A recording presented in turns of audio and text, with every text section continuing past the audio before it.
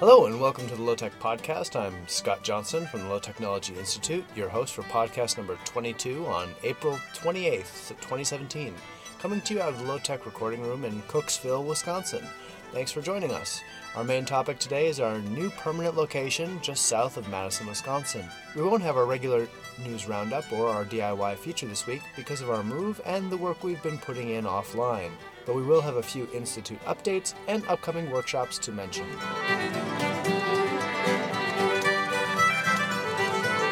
Don't forget to follow us on Twitter. Our handle is @low_techno. Like us on Facebook, find us on Instagram, and check out our website, lowtechinstitute.org. There you can find both of our podcasts.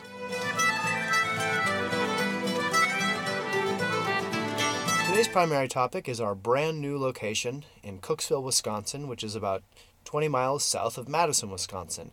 It's a historic village, and we live in a historic house, and the grounds will play host to the Institute and most of our research and our workshops.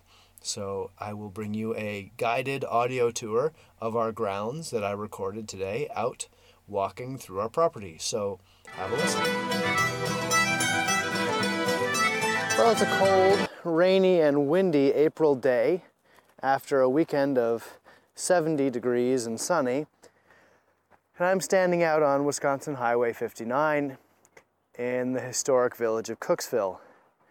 Across the street is the Cooksville Commons, a large park with trees and benches and things. And here come the cars.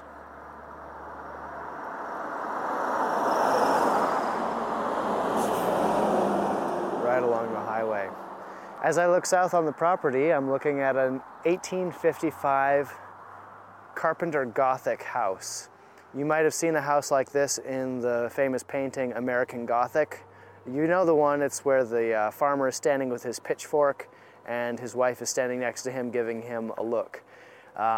This is American Gothic is the style of the house that they're standing in front of, and that's not dissimilar to what the Longbourn house looks like. Like I said, it was built in 1855. It's brick with wooden shingles. It's got white trim and green shutters and a bit of a dilapidated look about it as it hasn't been lived in for a little while, but that's part of why we bought it.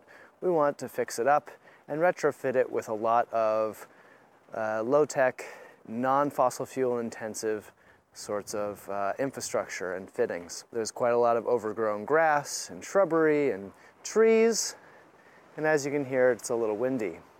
So I walk down the unpaved driveway. I come to the back of the house, where in the 1970s a addition was put on the back with large south-facing windows and a more updated kitchen. The driveway is lined with a number of ornamental trees, fir trees, things like that. We've moved the iron fence from the front to the back as a place to let our dog spend time outside unsupervised, not that she really needs to be supervised. Eventually this fence will be replaced by a woven willow fence, and the driveway will be not paved, but covered with bricks in a European-style sidewalk fashion. The backyard directly behind the house right now is overgrown with tulips, black locust, wild raspberry, boxwood, and a couple of other ornamental and wild plants. It has a number of old paths that are laid out with flat flagstones that have been overgrown. We'll probably pull them up and use them as retaining walls for raised beds farther in the back. It's a really narrow plot. It's only 67 feet wide, but it's almost 500 feet long, making it about 3/4 of an acre. The town of Cooksville itself is only 75 people, well, now that we're living here, so it's a pretty small little village. At the back of the rear yard is what is now currently a garage. It has 2 dormers, 2 carports, and now a chicken coop as I've moved our chickens into this location. This garage started out as a detached kitchen before they did the addition in the 1970s, and then they moved the kitchen and added a little bit on the back to make it appropriate for a garage. It's old enough that the 2x4s inside are actually 2 inches by 4 inches, not an inch and a half like the nominal lumber of today. Off the back of my garage, I've added or retrofitted a shed into a chicken coop.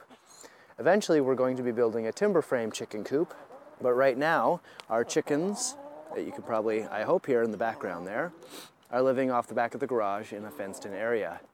It's got a wire fence to keep coyotes and other potentially dangerous critters out, and then it has a narrower deer netting to keep our rather curious and flighty chickens in where they're safe. Right, girls?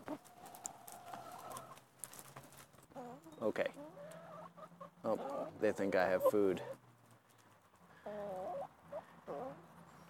Once I was listening to a German news program, and they were interviewing a farmer, and his chickens made noises in the background of the recording, and they heard it and started clucking and making noises at the chickens on the recording, which I thought was pretty interesting.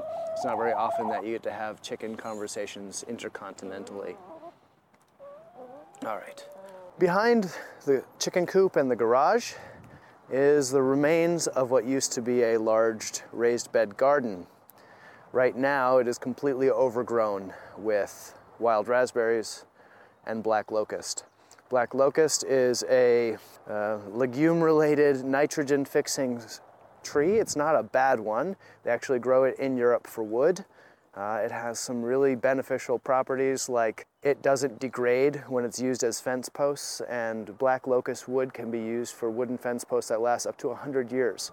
So this is really kind of a boon for us, because we're going to be putting in a rather extensive living fence with fruit trees and berry bushes and the like, and we need fence posts. And really, a lot of people use treated lumber for fence posts because they don't want it to degrade, and you know, it makes a certain sense. You don't want to put in all that time and effort to putting in a fence, and then 10 years later the wood's rotten. Luckily, we have a surplus of black locust that we can cut down and turn into fence posts that are going to last quite a long time without needing any funny chemicals. The raised beds have completely deteriorated. They were made with 4x4s with rebar driven through them to hold them together, which is not a bad way to make them. Throughout the raised bed area, there's a number of ornamentals that I know we have magnolias and boxwood and a couple others, but I'm not much of an expert at naming ornamental trees, but it's clear from their size and shape that they're ornamental. So we'll leave those and we'll work around them. We don't need to clear cut everything to make a garden, as some plants like shade and some don't. We'll just have to plant carefully. The ground is covered by a variety of low sedges and dandelions, grass, and other weedies, as well as I can see a lot of ornamentals that have gone kind of wild. So we're going to try and round up these ornamentals and probably just pack the front yard with tulips and other ornamentals that we don't necessarily want in our garden, but on the other hand, we don't want to just get rid of. I'm going to remove a lot of the wild raspberries because they grow so thick and recover so quickly.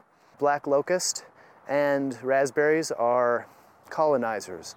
They go into recently disturbed plots like yards or abandoned fields, and they take over. You can kind of tell where abandoned fields are in the woods because they'll often be really thick with brambles and things like that. The black locust actually reproduces either by seeds, they look like a big pea pod, or suckers that come up from the roots, and so it's kind of hard to cut down all the black locust, because if you just snip it at the ground level, you're going to have more black locust growing back the next year, so you have to really pull it out by the root. A little beyond the old raised bed garden is the beginning of my garden that I've started. Right now I have 5 varieties of potatoes in the ground. Fingerling, early superiors, and I've got some late superiors, Oneida Gold, and a couple more that slipped my mind at the moment, but I wanted to get those in right away. I trenched after clearing the brambles, the wild raspberries and the black locust. I trenched 6 inches deep, spread in manure, mixed that with some soil on the bottom, planted my potatoes, and then spread more manure and a covering of soil, They've been rained on really nice. I've checked on one or two of the tubers and they've started to root. I'm going to have a video about how I started and planted my potatoes up on the website, I hope, in the next week or so. So stay tuned for that. I've also planted a couple rows of peas and pea brush. And basically the idea is, instead of putting up trellises or planting peas along a fence, I've cut 3-foot or finger diameter bits of brush, and I've planted them along with my peas so that when the peas grow out, they will climb up the branches, and so it looks like a little forest of small trees here in my pea patch. I have turned over a couple other places with the broad fork that I built out of wood. Works okay. I'm going to have a whole discussion of that on the blog and possibly on a future podcast. I hope to have a couple more plants here in the ground pretty quickly, although as we're up in Wisconsin in Zone 5A, I am a little behind schedule, but not a disaster yet. I'm not that far behind. It's kind of been an up and down spring. So about halfway through the yard, I come upon a garden shed that's still in pretty good shape. And so this is where I store most of my gardening implements. We also have a hose spigot out here, so that makes watering the garden this year a little easier. Currently, we're using our well water to irrigate, although that isn't ideal or our long-term solution. Eventually, we want to make an extensive rain barrel collection system. One thing we do have to be careful of, though, is we have wooden shingles, and we'll be replacing them with oak shingles hopefully this summer. And oak has a lot of tannic acid, and so it may be that the water running off of our roof may be a growth inhibitor to other plants. So we're going to have to look into that and do a little more research before we use water off of our roof. The shed that marks the halfway point of the yard also marks the end of our food garden. This ends here because it's where our septic field, our drainage field, begins. Many homes in rural areas use a septic system rather than a municipal sewer system. And basically it consists of a number of settling tanks behind the house, and your wastewater and effluent flow into the first tank, the heavy solids settle out, flows into another tank, the lighter solids settle out, and then the liquid is pumped into a drainage field, which is basically long PVC tubes with holes in them in a bed of gravel. And it has a number of different bacteria in it that break down whatever organic materials and make them more reasonable and digestible by other things in the environment. And so it's kind of a closed loop system, which is kind of nice. We're not contributing to major runoff or other things, although we have to be a little more careful with what we put down the drain. Eventually, we'd like to consider putting in a gray water system, but as it's the first year, we only have so many hours in the day to get done what we need. And first things first, the first things include putting in a garden and making sure the house is watertight. So we're still going to use the land beyond the shed, even though we can't grow on it. You don't want to grow food crops on a septic system because the drainage field isn't actually that deep, and if we were to get a severe storm, or plant root crops there, they could potentially absorb pathogentic things that we don't want to be eating that. So what we're going to do is keep a rather wild-looking area for the local flora and fauna to enjoy, but also our bee yard will be back here, and right now I'm standing next to my 2 hives. It's a cold, windy, rainy day, so they're staying inside, which is good because yesterday I went in the hives and I'm currently splitting them, so one is without a queen, and that hive was in a pretty bad mood. So if I were standing here and it was nice weather, I'd probably be bombarded by the temperamental hive as it's in the process of raising a new queen. I'll have to talk about that on a later podcast. As I continued to walk down the backyard, I see on my left, on the east side, a row of old trees that are probably 75 to 100 years old. These trees represent the fence line. Back in the past, one way to mark properties was to plant a row of trees. We've used this as a marker to delineate our property, since it's hard to get a survey done in this area, and so we've had to work collaboratively with our neighbors to make sure we're getting we're putting in fences on our own property and bothering them. There's a variety of trees in bloom, including magnolias and a couple others, and it smells pretty fantastic back here, which is really great, I imagine, for the bees and other insects, but I'm also enjoying it quite a lot. Once I get to the end of the septic system, which is about 25 yards, there is a little space at the southern extreme of our plot where it backs up against Church Road, and we have another entrance. And this is an area with towering larch trees, which are a little unusual in this area. They're actually brought in from the Wisconsin Dells by an arborist in the 1970s. We've also got some cedars and a couple other trees back here. It's kind of a nice place to sit, and I'm thinking about building a small amphitheater that has raised beds integral to it. So people would be able to come and hear lectures, perhaps watch movies, and other things a little bit away from the road, as well as back with these nice trees as a backdrop. I think it would be a really nice gathering area for events and things like that in the Institute's future. Much of the yard will be surrounded by a fence, as I've mentioned before. The lower half of the fence is to keep critters out of our garden, and everything from rabbits to deer. Not the neighborhood kids or whoever. They're welcome to come in the gate and snag some food. But there will be a living fence. Although it's going to be a metal critter fence on the bottom, that's going to be quickly covered by berry bushes and things like that. Above the metal fence will be a series of horizontal wires, and those wires will hold espaliered apple, plum, pear, and other tree branches that will spread across and keep the deer from jumping over the otherwise too short fence.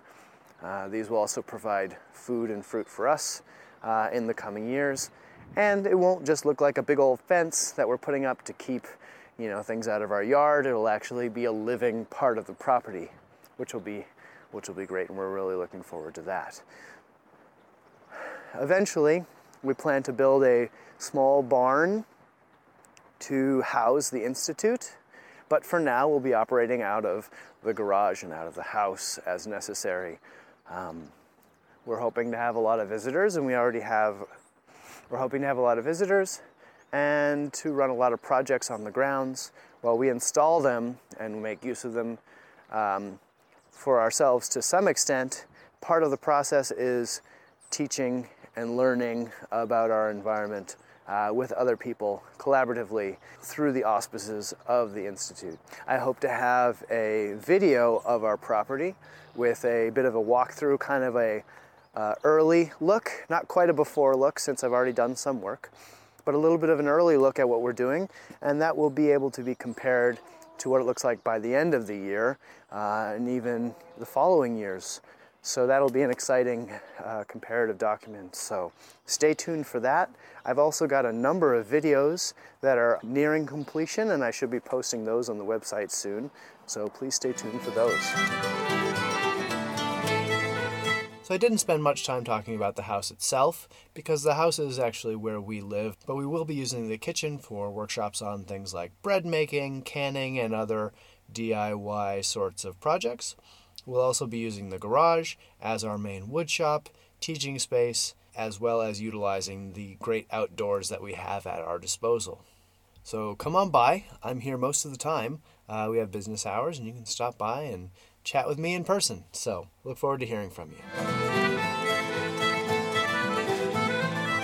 And now for a brief recap of the research and things we have going on around the Institute.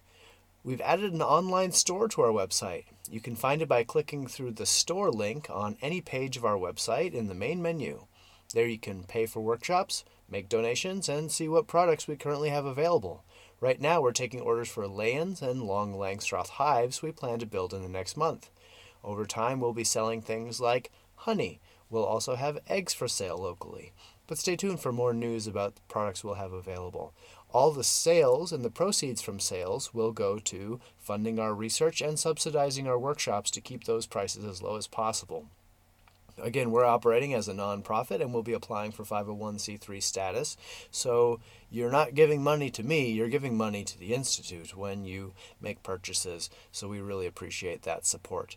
Our primary way of making income is from you and from grants. So any money you spend is a great help to us.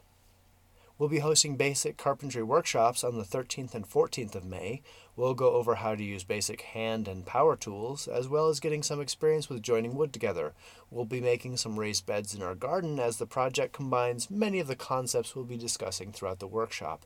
We still have a few slots open for the 14th of May, and we may be offering this workshop again in the not too distant future.